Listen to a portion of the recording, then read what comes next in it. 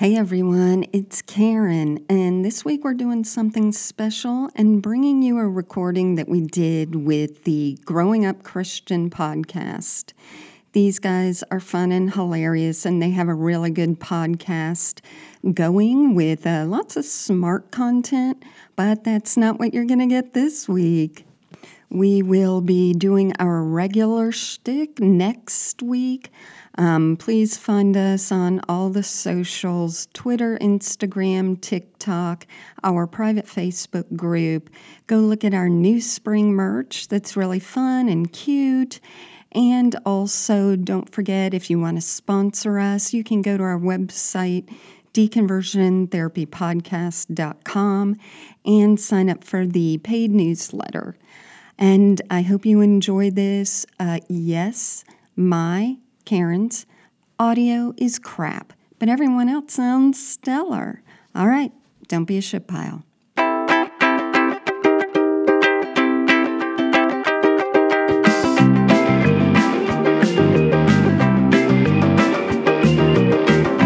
Apparently the production values got way out of hand and they were bringing this camel down the aisle, and then the camel just tipped right over onto a pew of people. Oh my God. Oh, yeah. Smushed half a pew. Yeah. Wow. Did anyone get actually injured? We don't care. I know. I know.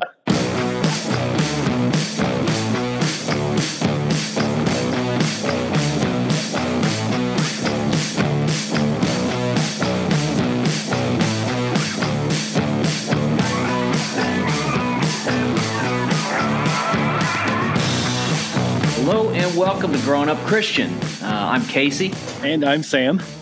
And today we're joined by some fellow podcasters from a really great podcast. It's a lot of fun. Karen and Bonnie from Deconversion Therapy. How you guys doing?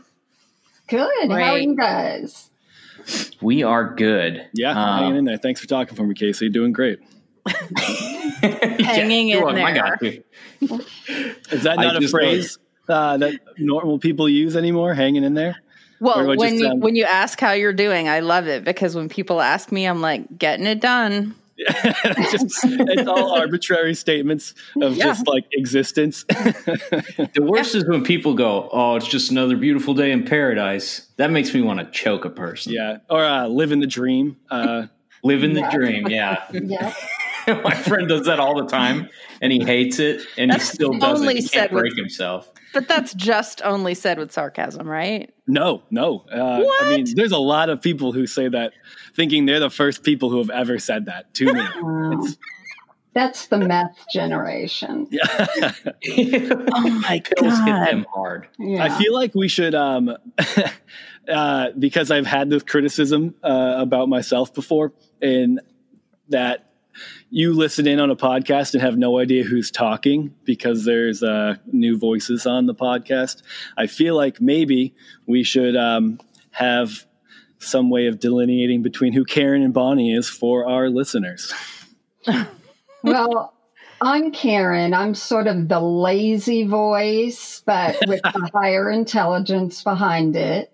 And Bonnie is more the bubbly, Belle-like tone. Okay, Bonnie. Belle, like the princess? Or no? Like the Fresh Prince of Bel Air. Belle. No, isn't that like a Beauty and the Beast thing? No, I'm Belle. I was in the handbell choir, so I understand. Oh, handbell. Yes, handbells. I haven't thought about that in a long time. All right, handbells, because in one hand. I auditioned for it and I didn't know how to read music, and they said a flat no.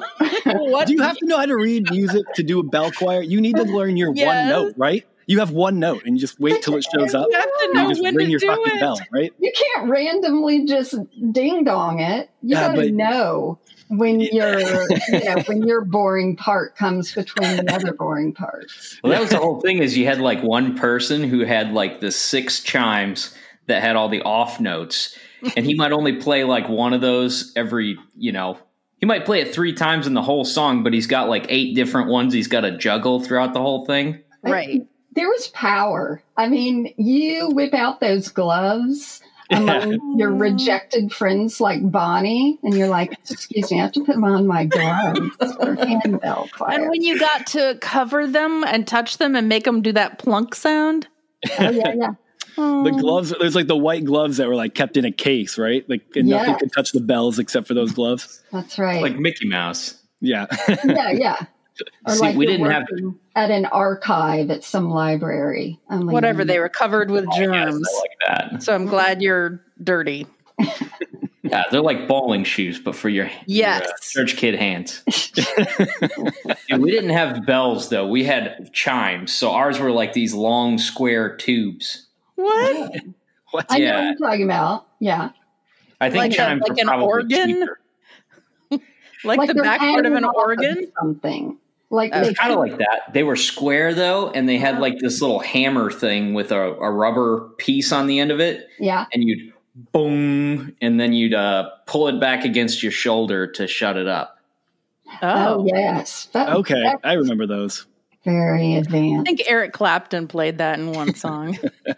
Right. Yeah, nobody ever went pro, you know. Chimes. There were people that occasionally did like handbell or hand chime solo. Or like they would do like a solo performance where they played all of them, and it was just like them running back and forth across the table. And they never stayed in time, so it was always like listening to someone's piano recital when they were like 2 months in. Right. Lowest rendition of Breaking Chop. sweat, and maybe that's why the gloves. All that running. I've got to write down to like do a YouTube search of that later. Yeah, look up some. Because Karen will tell you, players. I might do it right now, and you don't want to hear me. Type. I got to see what that is. Okay. Yeah, I've been meaning to get back into it. So, I guess to wait. So, which one of you did? One of you did bell choir? I did. Yeah. The real Christian in the group. Nice. Once you hear our stories, you know why I tease Bonnie for never being a true believer. But yeah, I did the handbells. And read music, and you played piano. Ooh, you were, I could only play half of Endless Love, but What else do you need? Honestly. What else? There's only like 3 songs that are appropriate for a church performance. It's like Holy, Holy, Holy, His Eyes on the Sparrow, And Endless Love. and that's it. or Jungle Love. Yeah. Dude, it was without fail. Like two of the girls from my school, they rotated, but 2 of them every year would do His Eyes on the Sparrow for like the competition thing. And they try to throw in all their trills. They're like Mariah Carey. Those They are would all actually, fun, I think. dude, you would lose points if you navigated away from the music. Like if you Really? did like a vocal slide, like you did, like if there wasn't distinctive notes in that progression, Gotcha. you'd get marked off because that was seen as contemporary. What? Oh. Really? That's like doing a little too much hip in the step touch Yeah. choir. And you had to stand with your hands by your side, Yeah. and like that was it. And one time I got marked off, like we didn't win first place in this trio that I did because they thought that my pants were made of denim. They didn't feel them up afterwards just to make sure? No, I think he must have decided like it's close enough for me. I'm surprised that wasn't somebody's job beforehand, is just feeling up all the boys' pants to make sure that they weren't made of denim. It's like It's the youth pastor's job. That was saved for the Catholic. that was a truly magical performance. Are those chinos? Karen will tell you about what was the thing that you and other Karen did where you guys got in broke trouble about the step touching and the Yeah, yeah. dancing. This is making Yeah, me really What? We would, take it away, We Karen. would I guess. that's right. We get scolded for, if our, it's not even possible to step touch and have your hip just go from one side to the other. Like your leg does have to make a movement, but we'd get scolded for that because that's too much hip. You did. Too much hip to sing about Noah. Well, you can never be too careful. Because we did choir performances with our youth group. And then I don't know whose decision it was to say, oh, you know what we're going to do for the summer youth trip? We're going to take you kids on a little tour of like Northern Florida, South Georgia. And on one of these days, we're going to bring you all to a prison. You're going to sing for the inmates. Oh. Yeah. Wow. Yeah. And my boyfriend at the time was like, you're going to wear one of my shirts. I'm like, why would I wear one of your shirts? And he's like, I don't need those guys looking at you and getting, material for later. And I'm like, what are you talking about? So, all I can think of is like that scene in Silence of the Lambs where Clarice is like leaving the prison. Right. Yeah. We were basically just pedo bait, but we thought, these teens, they're going to come in, these hardened criminals, and something about our Izod polo shirts are going to make them suddenly repent. It's going to happen. Yeah. They're going to have a real come to Jesus moment later that evening. Oh. Trying to be a lady and not, latch onto that joke. Yeah. Wow. We only ever got to perform for like invalids. Like they would take us to the nursing home and we performed for like the people that were almost gone. Like this is how they're spending their last day listening to a pitchy Christian choir full of kids who didn't want to be there. I would say we all wanted to be there because we were then not home.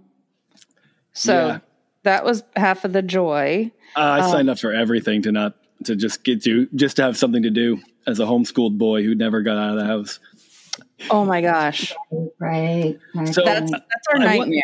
Now we're all experiencing being homeschooled. Oh my god! So I'm getting the impression that you two go way back. Yes. So we lived. Bonnie's grandparents moved onto my street. It was mine first, in South Florida when she was about 1.5. They brought her down in the stroller, and that's when we got to know each other. And then it was one of those things because Bonnie's mom was a single mother. And so we're like, well, we're going to go to this daycare. Oh, well, that's a good idea. Bonnie, you go to that. We're going to go to church. Well, it'd be good because I'm working. Bonnie, go to that. So you can call me a young missionary. You can call me a trendsetter for her. But that's how she got involved in the church. And my parents were already, deep in the Southern Baptist stuff. So like consummate carpooler. Exactly. Yeah. So, Bonnie, did your mom ever did your mom ever have an investment in Christianity, or is it just something that became your thing because of your missionary friend?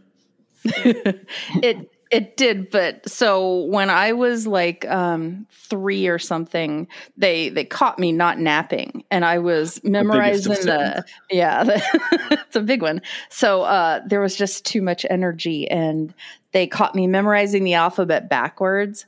They're like, "Okay, you need to go somewhere." What's wrong with this kid? Yep. So they took me to do an interview, and I had to go there where we both went because the public schools wouldn't take me early. Ooh. So I went to the interview. They slapped me in there early and then harnessed all the energy. So I think the church part of it just always seemed like, oh, this is what you do. You go to chapel on Fridays. I don't remember going to church per se so much until like junior high school. Okay. When it became more of a, I know. When I switched to public school in 8th grade, it was horrible. It was private school all the way up through middle school? Yep, it was Baptist private school all the way up until 8th grade. And then it was a shock and I was exposed to all these people who I'd never met before, like Jews who were my favorite people ever. Like everybody who was Jewish who I met in 8th grade was funny and smart. And I'm like, oh, where have these people been all my life? No, not in the Baptist church. So if only you could have moved onto the same street as a Jewish kid. If only. You're right. So then that's when I remember thinking, all right, I better go back to the whole youth group thing to kind of have some sense of continuity there. Okay. Scared straight. Did you go to the same youth group as the church that you had been going to all those years? Was that at the same church from when you first started going up through high school? Yeah. Oh, yeah. Yep. Wow. And that's actually pretty wild to stay in one church that entire time. I don't know a lot of people No, we weren't vagabonds like the rest of you guys. Our church was the church. It was huge. It had everything you could think of. It was like a mega church before mega churches came along because it was still traditional. But it was the one that even the people who weren't Christian would want to come to every once in a blue moon. And you talk about bad choirs. We had a really good choir, and we put on this annual performance of the Singing Christmas Tree every year that people who had nothing to do with Jesus would come to see because it was a good program. Yeah.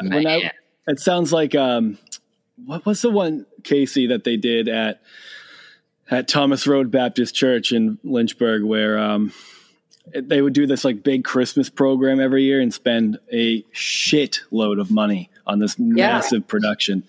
And it would just, and they would sell, I don't think they sold tickets to it actually. I think it was just like a come one, come all, like trying to get, if they can see the most incredible Christmas extravaganza ever, we'll get them for the rest of the year. That's right. Not us. We sold tickets. Got to spend money to save souls. Yeah. Oh, if you do a YouTube search of like Baptist Church Christmas Camel, you'll see a great video. This was after our time there. Apparently, the production values got way out of hand, and they were bringing this camel down the aisle, and then the camel just tipped right over onto a pew of people. Oh my God! Yeah, Smushed half a pew. Yeah. Wow. Yeah. Did anyone get actually injured? We don't care. I know. I know. Okay, that's fun. It's better to not know anyway. It's no follow-up video to know. I sort of stopped there. But what upset me, and I think I told Karen this before, is when they would have like these animal wranglers, because we had a pony or something in one year of our Singing Christmas Tree. It's a donkey. There's not like That's a regular pony. Yes, a donkey, or a lamb or something like that. These animal wranglers, like they were not Christians. They're like, look it, I'll show up with my animals and, walk down the aisle here, make sure you evacuate your bowels and your bladder first.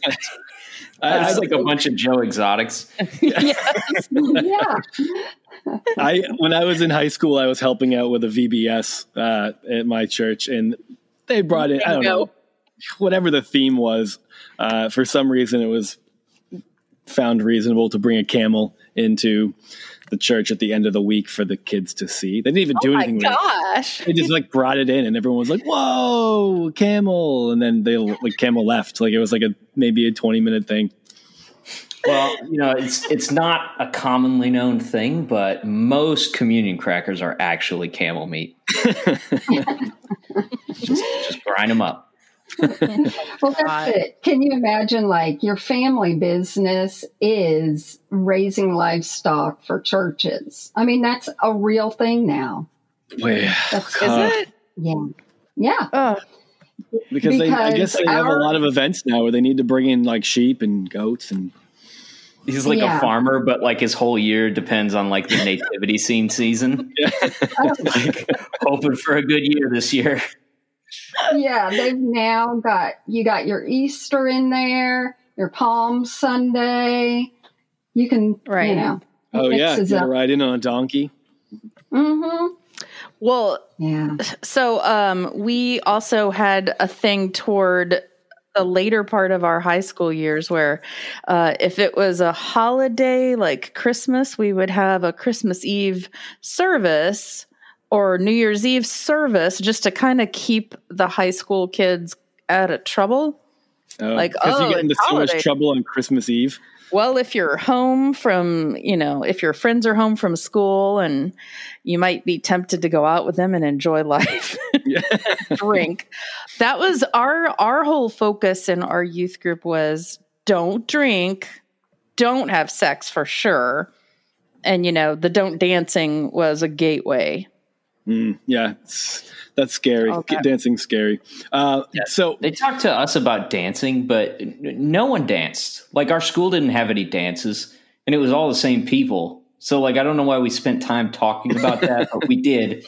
It was like just in case, just in case you're hanging out in your parents' living room and some music comes on and you get the urge to just start dancing with each other. You gotta watch out. Someday you're going to leave this place, this sanctity of safety, and you might be at a wedding and people are drinking beer and they're dancing and it's going to look like fun, and it's not. It's not fun. You're going to want to participate in a flash mob, but you've got to be careful. It's not going to be fun when you're burning in hell, right, guys? Too much hip. Too much hip. I'm going to be drunk. So when you were both in high school, I guess we'll start with you, Karen. What was your level of buy-in to the whole thing? Were you just super deep into it, or was it just something you did to do, or because it was part of your life and your family did it? Like, I'm curious to know how you internalized it, or how you think you did, I guess. I was definitely all my identity was with our youth group. Okay. So just today on Twitter, there's some people who are tweeting my starter pack for high school, and they put 4 pictures, and, they might have a picture of Nirvana and then a picture of, I don't know. And I thought maybe I should do it with just a cross necklace, Bible, and a little carry thing. Some assorted highlighters and an Amy Grant, album or something. So I was horrified of even thinking about dating a non-Christian. It might have, it equated to dating a Satanist. Those were interchangeable. So yeah, I mean, never drank, never. I was never even offered drugs. No one even wasted thinking about that on me. And my core group, we're all our church friends. What can we tell about the time that you did date the guy who was not from the church, and what they... Well, I felt God calling me because this guy had a nice body. And so I started dating him, and he wasn't a Christian. I was totally, that really did mess me up. I was just like, oh God. And then he came to school one day and he's like, guess what I did last night? And I'm like, went to the gym, you idiot. And he was like, no, I got saved. And I was like, what? Because it was that would have been a Monday night. And he said, yeah, some people from your church came over. So my youth minister got the one other gym rat that at our church and said, you come with me because you're going to be able to identify with this guy because Karen's dating a non-Christian. And they went over and did a door knock and asked to go inside and did the whole thing with him. And he was like, if this means I can spend more time with my girlfriend, I'll do it. So I was so embarrassed. I was so humiliated, that they just popped over to my boyfriend's house. Oh my God. Who commissioned that? Did the youth pastor just decide that was the thing to do? I think parents? A few people, they were very concerned. So I think there was some discussion we got to watch out because Karen is dating a non-Christian. And then somehow, all of it sort of bubbled together and someone came up with that bright idea to humiliate me. How fucking funny is it that this kid, not being a Christian, like, they go to his house, they just probably in 15, 20 minutes give him the quote unquote gospel message. And he's just like, okay. And they're like, our work here is done. Like, that was the easiest salvation we've ever had. I mean, they heard what they wanted, and we're just like, if that's not indicative of what like Christianity has become, of just people hearing what they want and moving on, I don't even know what it is. That's incredible. And the strange thing is, he really thought he was saved. Like, he had no change of heart. That it wasn't explained to him enough that he understood the real concept.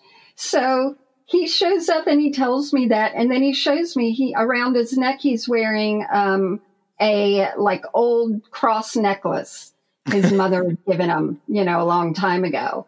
And it was the one with the Jesus still on it. So I wanted to say, wrong one. Yeah. But, my Lord and Savior came off the cross. That's right. Yeah. I appreciate the sentiment, but he bought his fire insurance. When we were at Casey, do you remember Humble Tip when we were at Liberty? That terrible name. There was a rapper at Liberty. Sorry, I mean, he was a nice guy. I knew him a little bit. What to be offended by here? No, we'll get it. There's a few things. He was a rapper at Liberty. He worked there. He was like a recruiter. And his name, he went by the rapper name Humble Tip, and that was always funny to us because it was like a lot of different variations of like humble, just the tip, things like that. Of course, that's the direction you're going to go in. And was he a white guy? No, he was a black guy. So I don't think I know that dude. He was the black guy. I said, but he had this song called No. It was like put your SPF on, and it was like Salvation Prevents Fire was what the acronym was for, and it was really embarrassing. It's on you. I mean, find it on YouTube. It's a good listen. Gotta write that down. Yeah. The chimes now. It's a Humble Tip. Put your SPF on. Oh God! Yeah, you had a lot of musicians coming out of Liberty. Yeah, it definitely was a breeding ground for that sort of thing. I don't know. I guess actually I don't know which ones specific. I know of a few, and that certain people. There was a lot of contemporary Christian artists that had like went to Liberty or had a Liberty affiliation for sure. There was a ton of bands. Like while we were there was tons of bands. Right. Yeah. I believe when I was in school in Athens, Georgia, there were tons of bands. So I get to say that, but you guys don't. I know. Yeah. All right. So Bonnie, what was your buy into this? So wait, first, Karen, actually, were you the bring a Bible to school, try to convert your friends type, or did you just do school and then your identity and friendships were really just in youth group? Yeah. I think I was. So we had this thing called Evangelism Explosion, and it was like this class you did, and then they would take you to go out and witness. And of course, they gave you these really tacky gold tone pins that said EE on it. And my hope was like when they drop us off at the mall that someone is just going to come up to me and go, nice gold tone pin you got there. Do you have any life lessons for me? Because I was I could never go up to anyone and even know where to start with the witnessing. So I wanted to, but I was much too shy and too scared and all that. But I was definitely also too shy and too scared to do anything out of bounds. So yeah, your shyness and your nervousness didn't outweigh their need to not burn in hell for all of eternity. That's nice, Karen. No, exactly. If God wanted them. Wearing the pin thing is a realtor trick. Like, if I wear my pin on my outfit and I just happen to be stopping in at Walmart, in between showings, then someone will go, "Oh my God, you're a realtor? I need to buy a house." Are we talking about a pin? PIN. She wore a lavalier pin, Yeah. like a bad fraternity lapel pin. Yes. Okay. Yeah. So I don't know if this is just my experience, but I have never seen someone wearing a pin and walked up to him and like, "Oh, what's that? That's cool. Nice pin." Crap, you Exactly. just broke So up. that's fun that they thought that would work. The people who developed that program had asked a lot of people about their pins before, and we're like, "Man, I do this all the time. Everybody fucking loves pins. We should start a program where we just give out pins to kids, and people will ask them about their Lord and Savior." Yeah, or a brooch. Yeah. Approach. All right. On Sorry, your Bonnie. turban. So, what about you, Bonnie? When you were in youth group, was this like was it the same thing for you? I mean, what was your experience like? I remember thinking that it was real, but that I didn't quite go along with the notion that no one else's religion could be correct. And I thought, well, what about all these people I like who, again, are Jewish? And I thought, well, I can enjoy what they're offering, but not be so, so snotty and so superior to think that ours could be the only religion. There's just no way. That's just the devil talking. Yeah. I know. I was going to say, you're clearly the first one in your friends group to throw away everything, weren't you? Oh, but I didn't tell anybody. That's my ability is I can be, every man and blend in with whatever crowd is believing whatever. And then I'll keep my thoughts to myself and then, go along with things and be a part of the youth group. And I was the youth group president there. You guys had year. presidents of the Youth group president? I don't even remember that. Shut up. It's because you had denial because you were jealous. It was a self-appointed title. Yeah. It was not. Karen, you ran a mean campaign, but you lost. Get over it. You got your gloves. That's all you get. But I will tell you, so we're playing tennis one day in phys ed or whatever you guys call it. PE, we called it. And I remember we learned the song "Shut de Do, Keep Out de Devil," and it was sung like it was sung like a Caribbean island accent kind of thing. That sounds awful. It's a great song. All over YouTube. Yes. It is all over YouTube. So, and they all sing it with the accent. Shut de Do, keep out de devil. So I was playing tennis with my friend Rachel, who is Jewish. So I taught her the song and we were singing it while we were playing. And I remember walking away going, maybe that'll be witnessing to her. Maybe that's my little really super subtle, smooth way of doing it. And then she went to Yeshiva University and it didn't take. They didn't? No. That's like sharing a Christian band with one of the public school kids.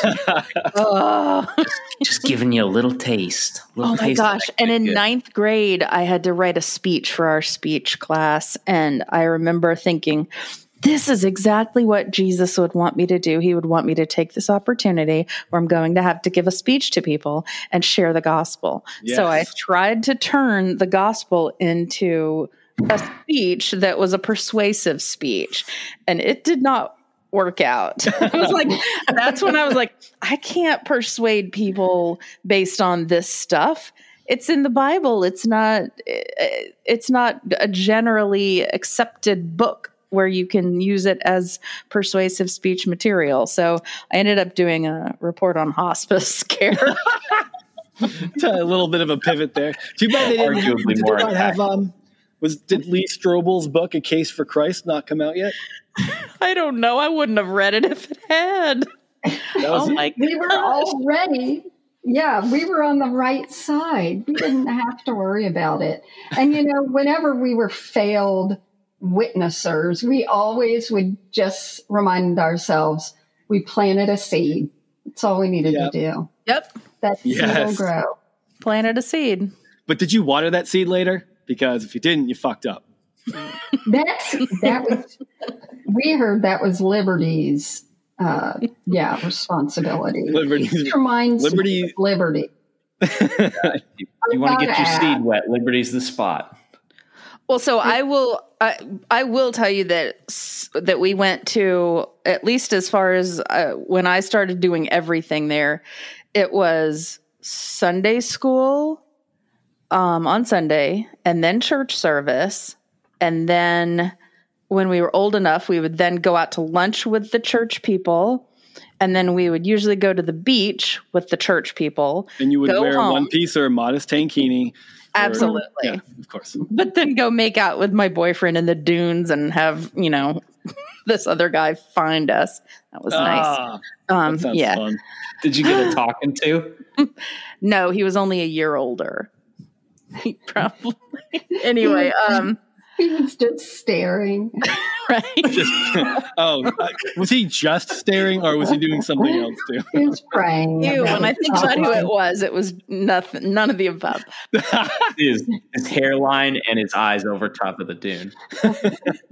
But so let's see. It was Sunday, go home, shower, go to Sunday evening service, and then go to a dinner afterwards with the church people, and then get reprimanded occasionally by the management to our youth pastor to tell us to tip. Oh my God. Come yeah. on. I hate how cliche that is. I know. And then let's see, there was Wednesday. Wednesday was choir rehearsal, and then youth group, and then church service. So it was a lot of hours. Yeah, Bonnie, that you had a busy. I don't know if that's just because I feel like in New England it wasn't quite as busy. Like I always did non-denominational churches, so it was like I just had church on Sunday mornings and then youth group during the week. And occasionally there'd be like a Bible study that got started up that I would always probably go to. But all non-denominational churches, you have to get there early and stay there late for the chairs, right? Yeah. Oh my God, I've done my fair share of Is that. that true? Yeah. Actually, like in the YMCA. They all got to That's do their so folding chairs and put it on this big rack where we, God blessed us with permanent pews. But I remember I would start even earlier on Sundays because they would use probably starting second grade or first grade us for babysitting the babies. So it was like this, child labor where we're doing all the diaper changes and then there's just one adult woman in the room. And of course, she takes the one rocking chair and the sleeping baby while we're sweating, running around. But yeah, we lived there. Even to this day, I can think nobody in their right mind, even when I was a child, would ask me to babysit. I babysat one time in my life, and it was for a college professor who I guess just didn't know me. You're in college. You're probably old enough to babysit. Right. I'm like, what? Did you both go? Did you go to separate colleges and go your own ways? Nope. We went to the same high school, and then we went to the same college, and we're roommates. Nice. We didn't hang out in high school much together. We were in two different very cool groups. I was in choir and she was in theater. And then but then in college they actually put us together, I think. And we're like, oh, this is awesome. I was going to head to University of Georgia and then decided to stay in town, and my mom said, well, I'm not getting you a car, so why don't you go live on campus? And so I was talking to somebody and they're like, Karen's living on campus too. And so then we were like, oh, well, that makes sense. Yeah.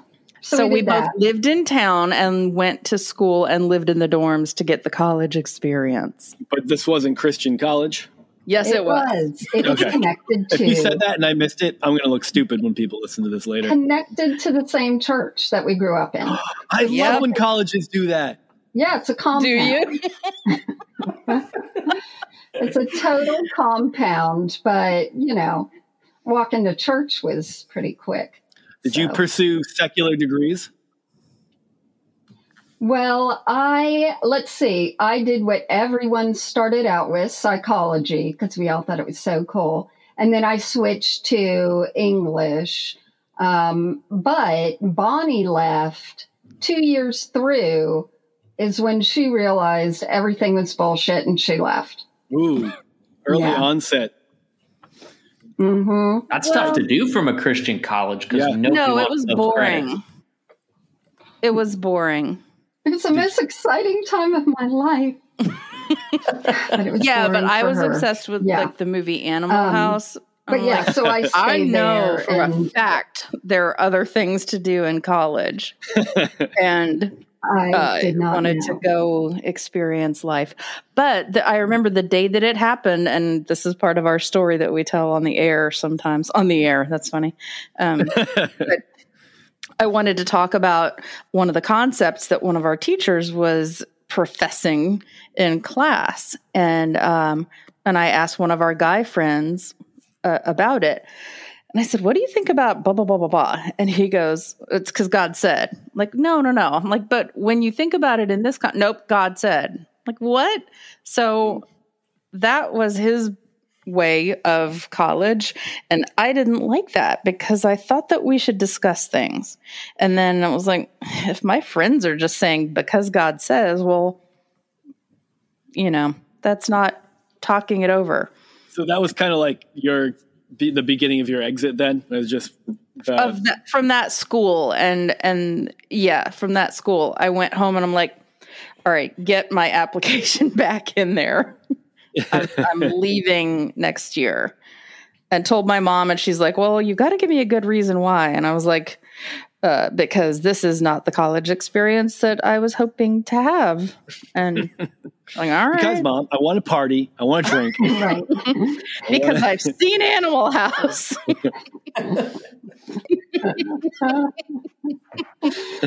So she became a heathen, and that's when we lost her to the world. Was there any rift in your friendship when that happened? I don't think so. No. I was, by then you start developing all your friends and all that. So I think everything was, totally cool. She was still my maid of honor when I got married. Wow, that's cool. Lifelong friendship. And now you're podcasting together. That's really neat. Yeah. And we both had Amy Grant hairstyles at her wedding. I had an Amy Grant jacket, too. Did Amy Grant didn't she do something that made Christians hate her? Yes. One, she did wear jeans, and that was an issue to some people. I had never heard of that, but someone told me, we couldn't listen to her because of the jeans. But when she went mainstream, as in she thought that was good. People thought that was bad. So that was one rift, or that's number two, if you count the jeans. And then the third was she got a divorce. Oh, okay. That's right. Yeah. So she, was really messing up. So 2 years ago, I live in Nashville. I used to go to church with where Amy Grant and Michael W. Smith and all them went, but years ago. But I think it was like 2 years ago. I don't like concerts. They're not my thing. But my husband wanted to surprise me and got me tickets to the Amy Grant Vince Gill Christmas show, which they do every year. Everyone has driven in from Branson, Missouri, and, Alabama, and they're all excited. It was terrible. Vince Gill's amazing, but I just was like, this is making me so sad.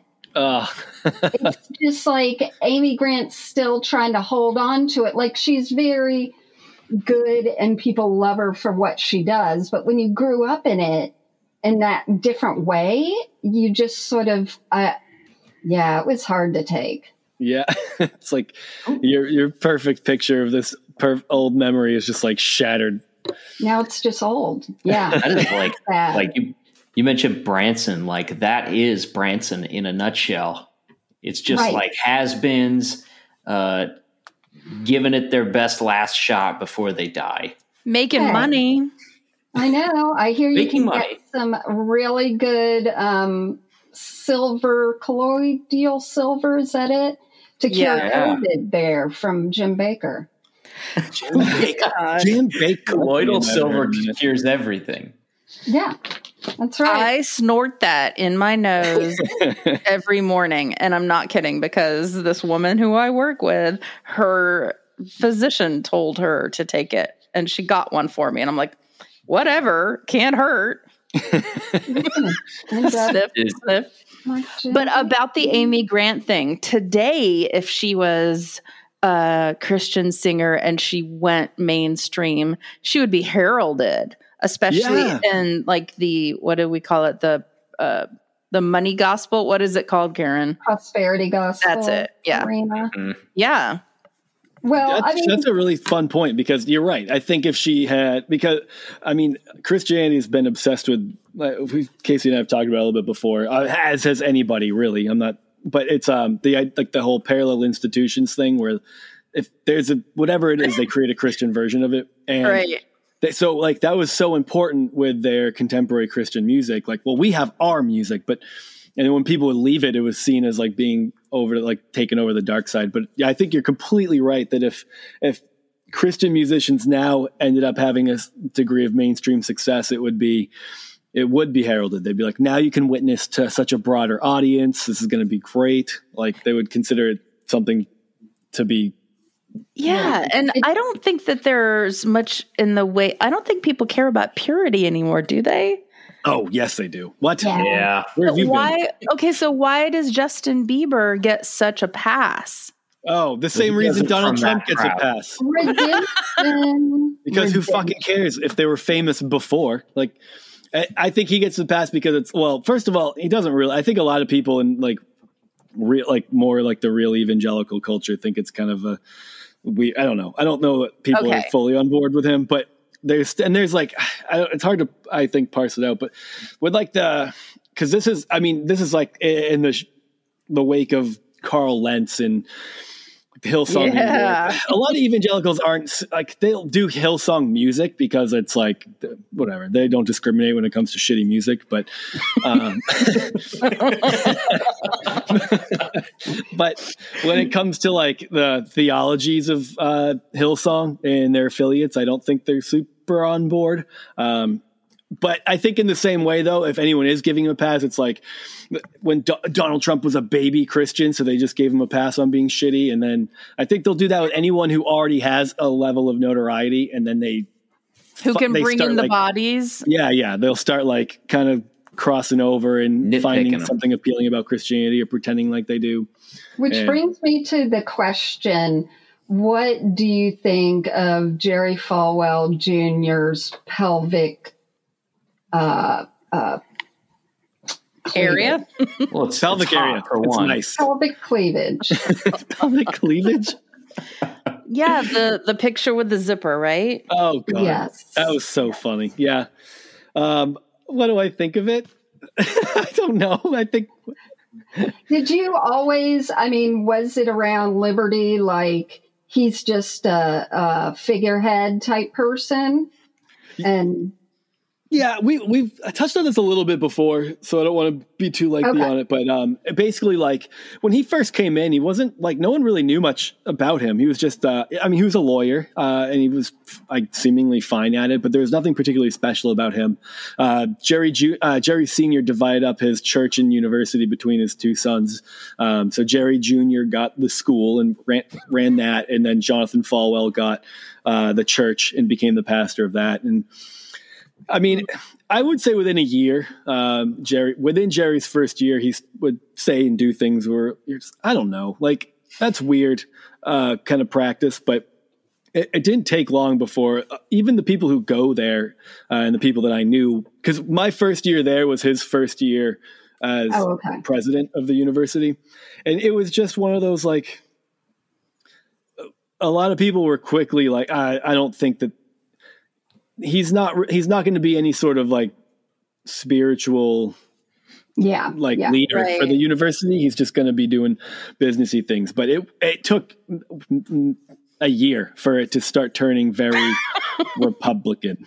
Yeah, he wasn't like well spoken or anything. He just seemed like kind of at first it just seemed like him and his wife were just kind of nice people taking on the mantle of head of the college. And then he started getting, real mouthy about it.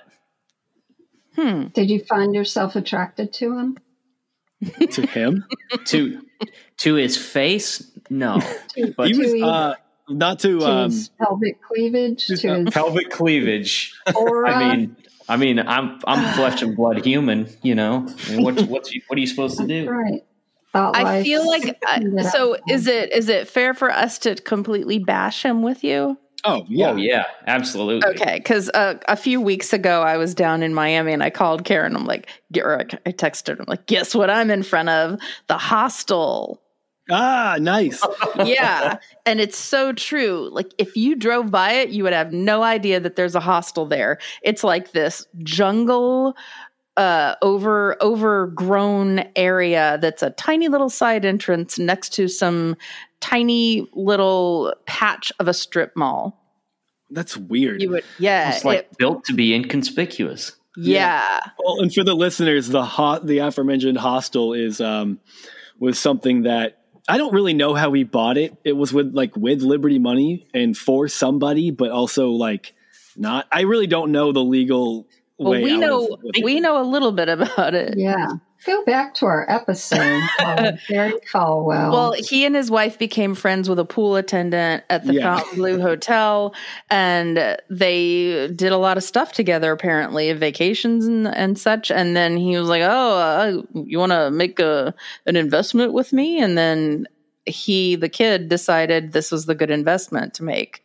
And I guess Jerry Falwell Jr. didn't say, "Ooh, maybe not the best choice." But it was a hostel that very much was LGBTQ friendly, definitely a party place because it was a block or two away from all the bars. There's lots of fucking and drinking going on there.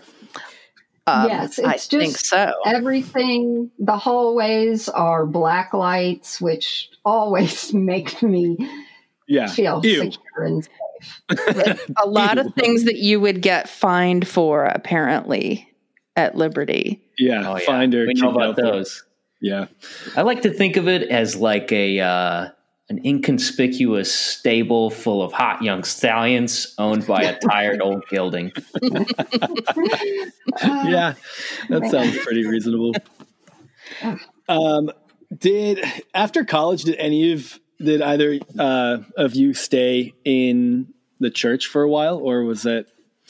I became a missionary, so I did Youth with a Mission between my YWAM senior year. That's right. Can we have you back to do an episode on YWAM? I would love it. Okay. We're going to figure this out because I want to talk about this. I knew people who joined it. I think maybe some of the people who joined it aren't the type of people who have a problem with it or would want to talk about it, but this would be a good time. Yeah. Happy to. So I did that, had a blast, and did it after what was called a discipleship training school after I graduated in Australia, went to India. Then I became a missionary. I ended up meeting my husband.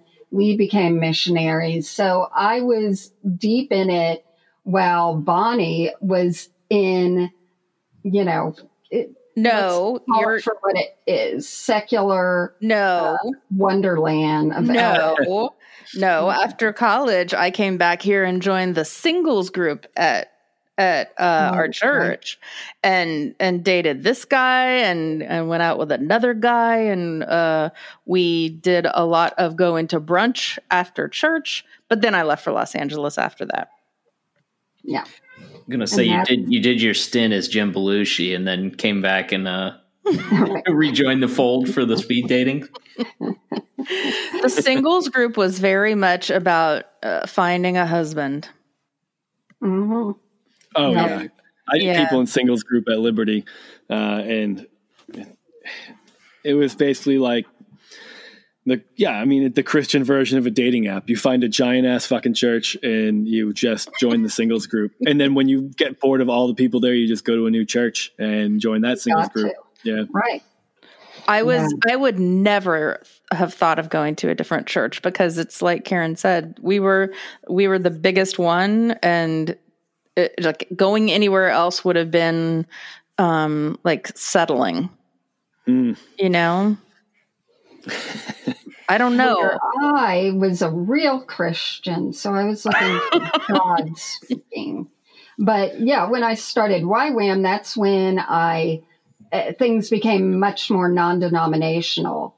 And unfortunately, growing up Southern Baptist, we didn't know what non-denominational was. We knew us Christians, everyone else not Christians. That's it. And so I thought non-denominational meant like, hey, all denominations are welcome. I didn't. And then right away got hit in the face with the speaking in tongues and the raising of the hands, and very uncomfortable, swaying. Yeah, that's big. Was that all that stuff's big with YWAM, right? Yeah. Because my non-denominational was basically Southern Baptist in disguise. I mean, it was pretty like bland. I mean, we were cool because you could wear jeans and t-shirt, but theologically speaking, and when it comes to like how reserved the music was and things like that, it really was just a Southern Baptist church that doesn't sign the documents or whatever they need to get funding and be controlled. You don't have to pay the Southern Baptist Convention union dues. Yeah. Yeah. And our pastor ended up being the head of the Southern Baptist Convention for a while. What? Yes. He's Trumpy's number one. Oh my God. He's in all those pictures. So he has since blocked me on Twitter. But were you abusive? No, I actually, because he's in Texas and he was posting all about that the cages they're keeping kids in aren't that bad. Oh, and God. So I was just like, hey, what's happened to you? Can you do something to take care of those kids? He told me I could email him, which I haven't, but he did block me. And then later I got on. Would you want your kids in those cages? Like, they're not that bad. Fuck you. If my kids broke the law, they would deserve to be in those cages. That's right. I mean, if they're gay, cages are an option. But so then I snuck over on the Deconversion Therapy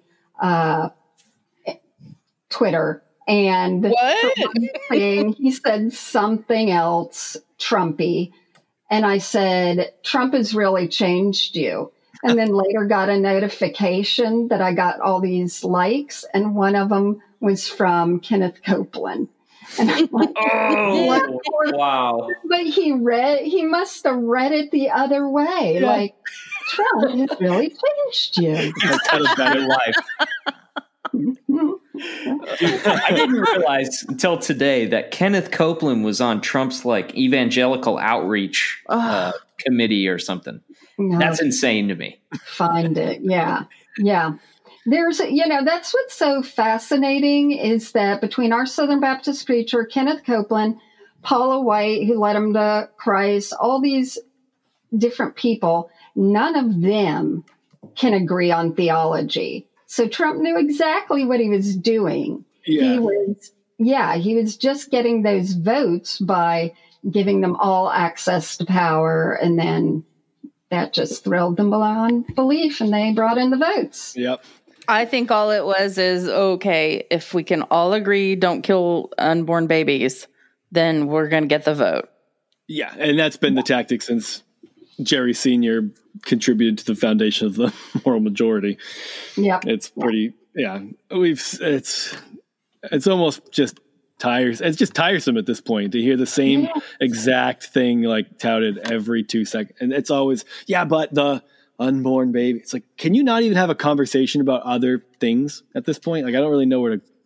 Well, when he said something after the election about like, let's have the courage to protect the unborn. And because I tweet back at this pastor too, but mine are a little bit more chicken shit.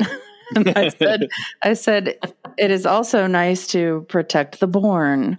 And, a few people liked it. Nothing good like Karen's, but you don't get those Karen likes. That's tough. But we've established that my method for convincing people is very subtle and just seed planting. I'm surprised you didn't hand out tracts on the street corner, to be honest. I sang shut de do, keep out de double. Okay, I got to ask this. No humble tip. But. Maybe we can get him to do a cover. I'm gonna tag him in this episode and ask him if he can do a cover for that song. It's always great when it's a pile of white kids doing it. Yeah. Karen, you have this. There was this thing in your bio that I think is so funny that I wanted to ask about, and I don't know if this is when you were in high school or college or when this was in your life, but there was this story of having the demon of intellectualism cast out of you, or attempted to be. Yes. I please just expand upon that. Multiple times. Your church was really scared of your intellect. Well, I don't know if you guys know, but the difference between knowing who Jesus is and having him as your savior is 12 inches between your heart and your head. Like all those stupid sayings that we'd hear, and when I was becoming baptized in the Holy Spirit, because, I wanted to talk in tongues. I wanted to do what all these YWAMers were doing, and I couldn't do it. I'm like, why is this not happening? That was the thing that they kept coming up against. You're thinking too much. And so that became, it's a demon of intellectualism that you're thinking too much. So they tried to cast it out of me 2 different times, 2 different places, YWAM and then the church I went to, Nashville. And wait, were they affiliated with YWAM, or did this just come up independently, 2 separate things? I was seen as intellectual twice, 2 different places. Not at any school I went to, but at YWAM and then the church. And it was more because I was so earnest and I was so desperate to why am I not receiving these blessings that other people are? And it broke my heart because I thought, I want to be as close to Jesus as I can, and this is a way to do it, and why can't I do it?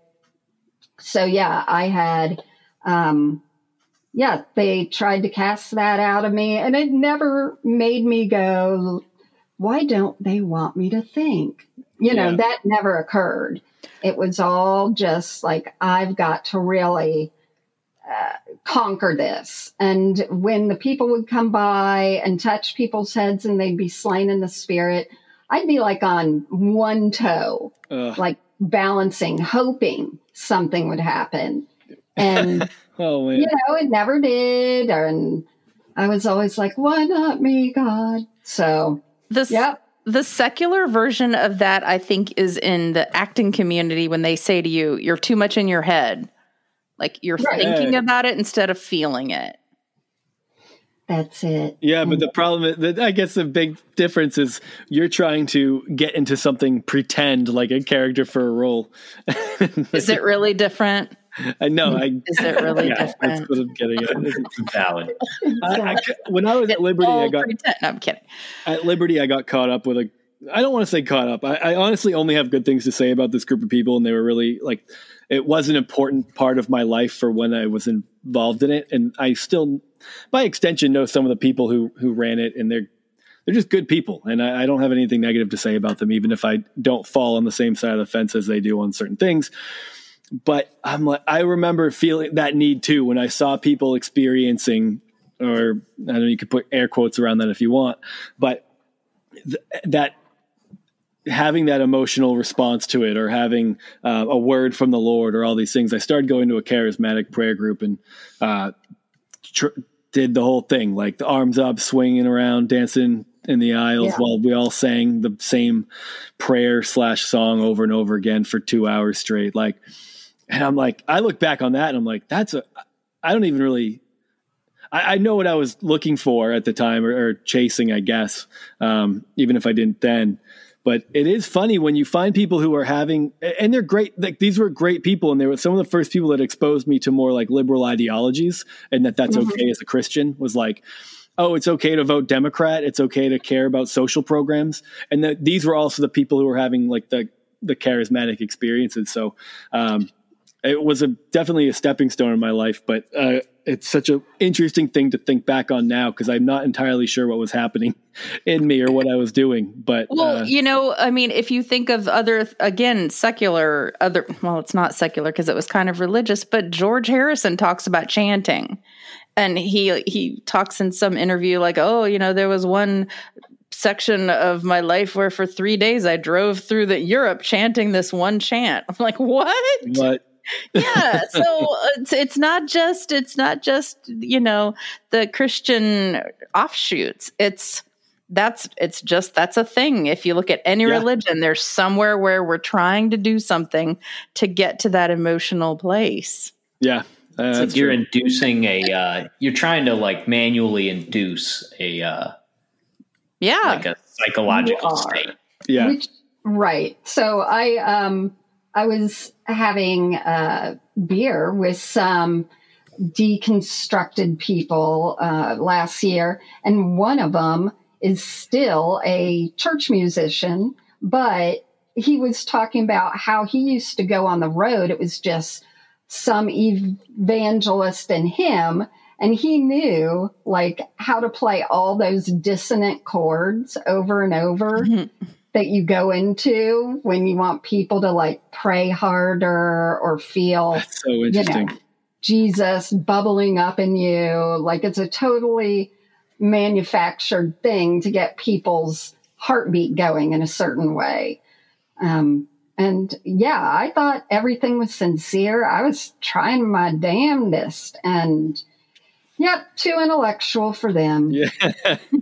So I definitely hear from you, Bonnie, that, after your kind of exit in college and then as over the next few years after leaving that Christian college, that you lost kind of all connection to it. Karen, did you lose all connection to, like, do you have any affiliation or identification with Christianity anymore? Or no, I don't, except for being a disappointment to my family. Everything is gone. But it took me a good 10 years probably to totally deconvert, because I wasn't doing it in a time like now where you can find community online. Yeah. And I live in the South.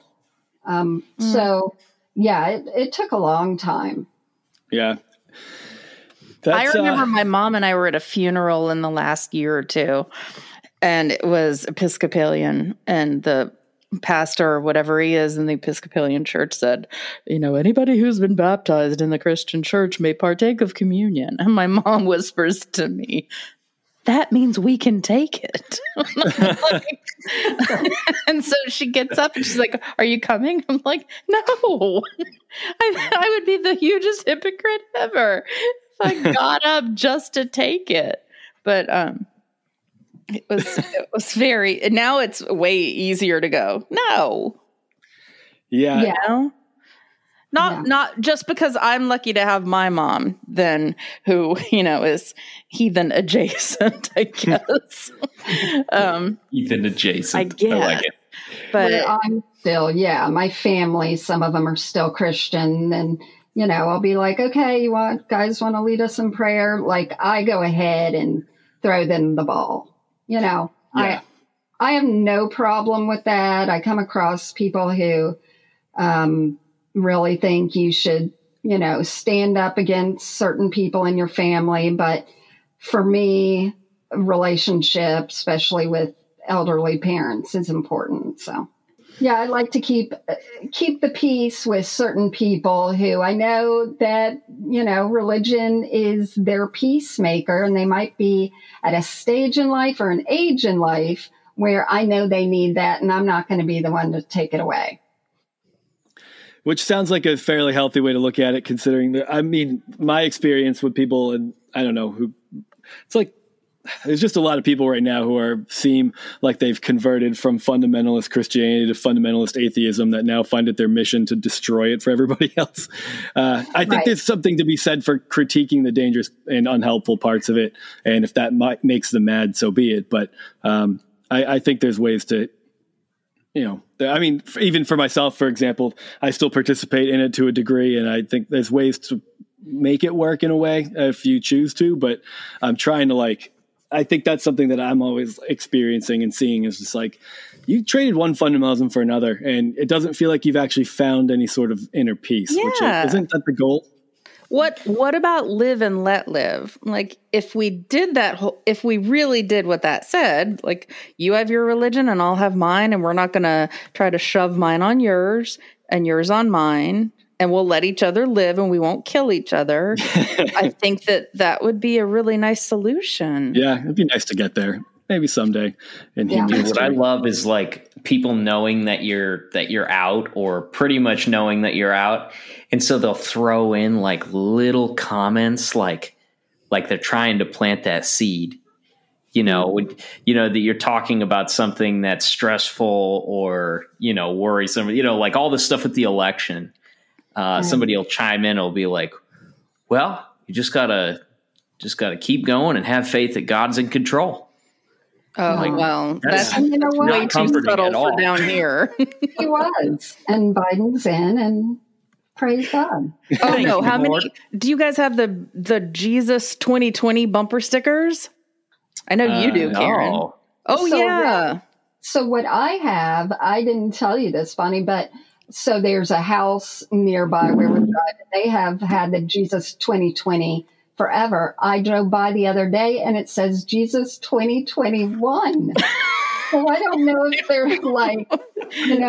maybe this councilman runoff will be in our favor, or if it's, I don't know.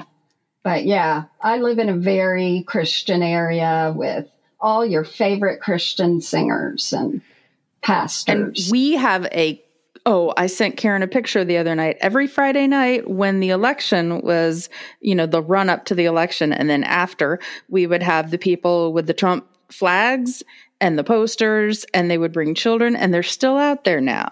And I'm like, I'm not from where Mar-a-Lago is. Yeah.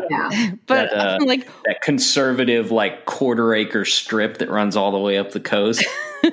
Yeah. I don't know. I think they import those people because it's a very active street corner. But it's at this point, I'm like, what are you guys doing other than going outside on a Friday night and dancing to Disco Inferno? Because that's what they were playing. And I'm like, if you're even making reference to burn down the Capitol, you're in big trouble with my I don't know what I'm going to do. I might honk my horn. If I might call someone. Okay. I feel like I wanted to ask you guys a couple of questions outside of, we got through hearing your story and where you ended up. Something that's been in the I don't want to say the news, but I don't know, certainly around Reddit in some interesting groups that like to discuss the problems of evangelicalism. There's been some fun things about Dave Ramsey. Yes. What would you like to know? How familiar are you both with Dave Ramsey? Karen will know. Bonnie's a heathen. So Dave Ramsey, let's see, the guy 2 doors up worked for my friend. On people that work for him? Team. I can tell you stuff about his kid. What do you want to know? Oh, I didn't know you had so much inside knowledge. I was actually just, thinking about how interesting it is that all the stuff that he has going on and the stuff that came out with him as a cult, like a cult-like type work environment. Should I be Googling him now as you all talk? You don't even know who he is? Maybe. No, I don't know. We've probably talked about him, and I've just blocked it out. Your church must have done a Financial Peace University, did it not? I taught it to teenagers. You taught it? Yeah. At church? Not like perfect. I did. They had like a student one, and I was working with youth groups at one point. So we were doing that like a 6-week thing. It wasn't the hardcore. Okay. Yeah, I think I might have done a student version of it when I was in high school. But my church, every church I had ever been to up until I post college had, okay, I'm saying that like it's a lot. It was two churches. They did a Financial Peace University. So Dave Ramsey is essentially, to be honest, looking back at what I learned and what he teaches on a financial level, if you're someone who's in debt and has racked up credit card debt, it doesn't even seem like the principles are bad. Exactly. It's just pretty real practical type of practical financial information that can actually help you get out of debt. So I'm not even trying to knock the process, but apparently the dude has been absolutely crazy for quite some time. And if he's going to hire you, he has to interview your spouse to make sure you're not married to somebody crazy. He's had questions come up about whether or not you can fire people for having affairs. And he's like, absolutely. If your wife can't trust you, why can I? He gets really invested in your personal life. And if anyone seems to be having, if anyone in your personal life is making your work life more difficult, or you don't give to him, complete and total loyalty, he's more than happy to fire you, because he demands, in the way that Trump does, complete and total loyalty. So he's a Christian? Yeah. Yeah. Oh, yeah. Super evangelical. Syndicated radio show, very big, even with non-Christians. Okay, so I'm gonna ask a question that's a hole poker in what you just said. So if his philosophy is, if your wife can't trust you, why could I? Then why doesn't that apply to Trump? If That's your a good wife question. can't trust you, why should the American people? Trump hasn't cheated on his wife. Is Ramsey Shut a up. big Trump Of course guy? he has. Are you being funny? Are you being sarcastic? I'm being. I'm kidding. I'm saying Dave Ramsey, along with all of his evangelical cohorts, don't believe Trump cheated on his wife and They had a bunch of don't? women pee on him in a hotel in Russia. Wait a minute. But so they don't believe the whole Stormy Daniels thing? Not enough, I don't think. I feel like Really? I think they feel like I think they sweep it under the rug in a way that's just well, there's no way to know. And I think she just wanted to get money out of him. So they just paid her to be quiet, to stop doing this. It's like settling out of court, essentially. I think they think it was just, that was a lifetime ago. That was a different man at that point. Yeah. He wasn't Christian then. Is he a big Okay. Trump guy? Yes. So, I've been thinking what I can say without getting, I don't want to, give away some people's information, but I will say, I know someone very healthy who, the sickest person I've ever known with COVID, as in almost died a few times, works there, got it in the summer from working there, because now Dave Ramsey's a big no masker. Oh, yeah. And he's going to be a long-termer, very sick. And the other thing I'm aware of, besides that his sun might not be so bright, is every time I get on LinkedIn, you know how they show you what jobs you could have, even though you're not looking for one? Yeah. All the time, they have such high turnover for writers. Now, that's Interesting. what shows up in my algorithm, but it is every time I get on there, they're looking for writers. So the overturn must just be, or the turnover must be incredible that people don't stay there. I mean, his new thing was someone reported them to OSHA because no one took the masking regulations seriously. And Good. I mean, he just let loose on how he's more than happy to fire them if he finds out who they are. Did you see where either he or someone responded to a journalist who had done, and this was in the last week or two, done an article about him, and then they sent a big email back just losing their shit and saying, oh, that guy thinks he's such a big man. Well, I'll tell you, this is his name. He lives here. Why don't you tell him? Yeah. Oh my God. Was he doxed somebody? Yes. I thought that's what you were going to get at. No. Yeah. Now that we're all big Dave Ramsey fans, Exactly. Sam, bust out your I put a question. little game together for us to kind of close up here. When you were in youth group, did you ever do the icebreaker game, 2 Truths and a Lie? Yes. No. Okay, so I have We did. I have everyone sits in a circle, tells 2 true things about themselves, and makes one up, and supposedly you get to know each other better that way. Yeah. So we have 2 truths and a lie with Dave Ramsey. 2 of the things we got 2 rounds. 2 of the things I'm going to read are true things that he said, actual quotes, and one of them I made up. And let's see if you, Bonnie, you are a little out of your element here, but we'll see if you guys can tell the difference between them. Quote 1. When hiring someone, you are employing more than just the person. You're taking on the whole family. And when they are married to someone who is domineering, unstable, or simply full of drama, you'll end up with a team member who can't be creative, productive, or excellent. Quote 2. There is nothing more important than getting out of debt. It has to come before your relationships with your friends and family, because when we are in debt, all our relationships suffer because of it. And quote 3. I'm so tired of being falsely accused of being a jerk when all I'm trying to do is help people. Those are all correct.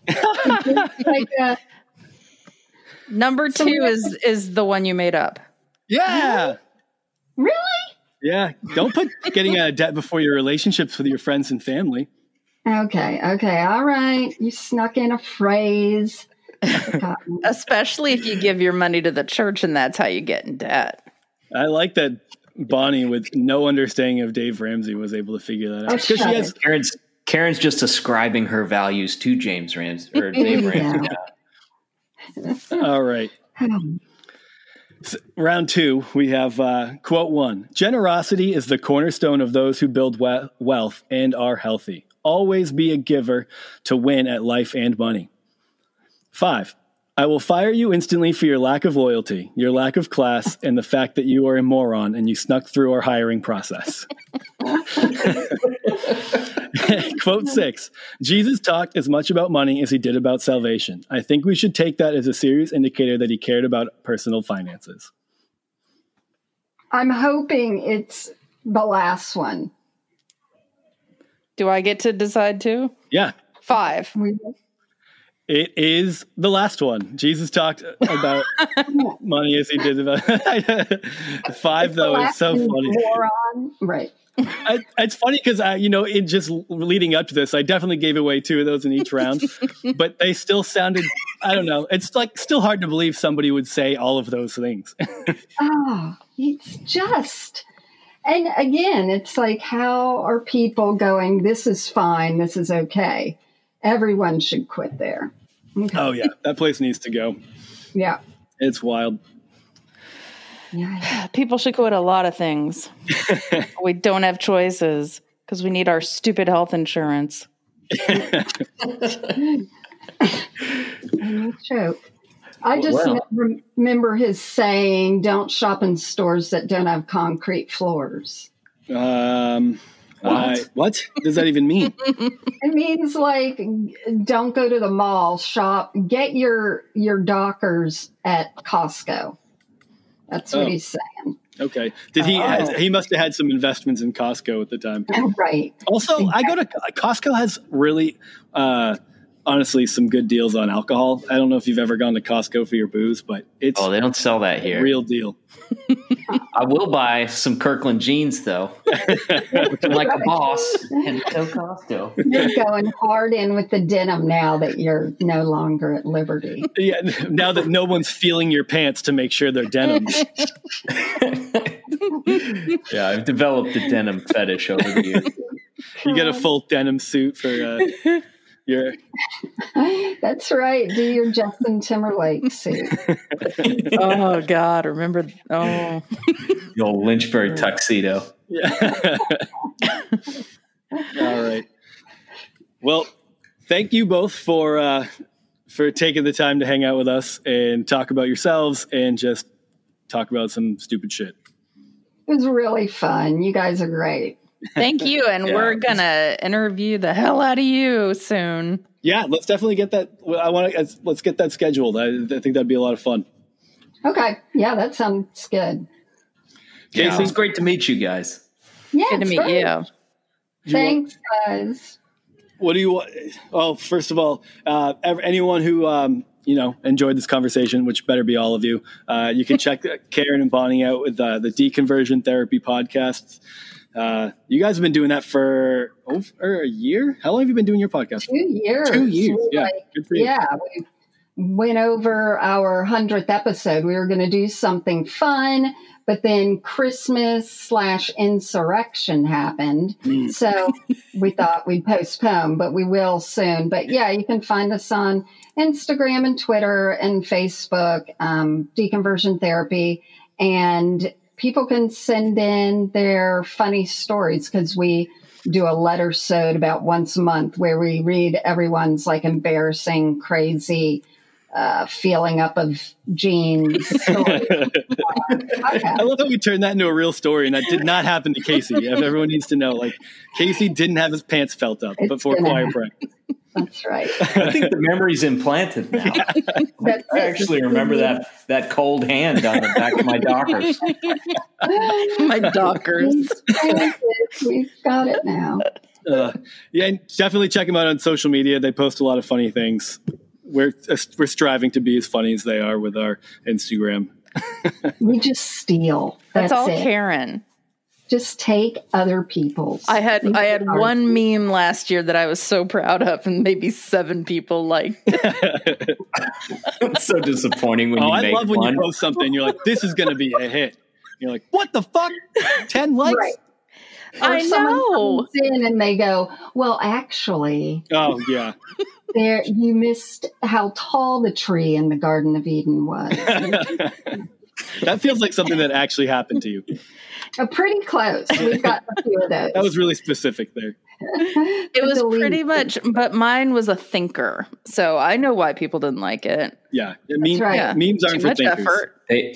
Their spirit of intellectualism had been exercised. Right. They're too lazy to walk the 12 inches from their heart to their head. You don't have the intellectual chops for this, mate. That's right. Of course, everyone can check us out on Instagram. We finally started a Twitter, so you can find us there at JUC Podcast. We're going to grow the following on that. I've never used Twitter in my life, so this is really a disaster. But Twitter's a good place to read what's going on, not to have a conversation. And to troll your former pastor. Yeah. Yes. I am going to give that a try. But that's pretty much it for us. I don't know if, Casey, you got any last things to throw out there that I missed? I don't think so. Like, subscribe, give us a 5-star review, and we will catch you next time. See you, everyone. Because he died on the cross, I put that SPF on, that SPF on, that SPF on. The veil was on, hell is on, but I won't feel it because I got that SPF on. Because he died on the cross, I put that SPF on, that SPF on, that SPF on. The veil was on, hell is on, but I won't feel it because I got that SPF on.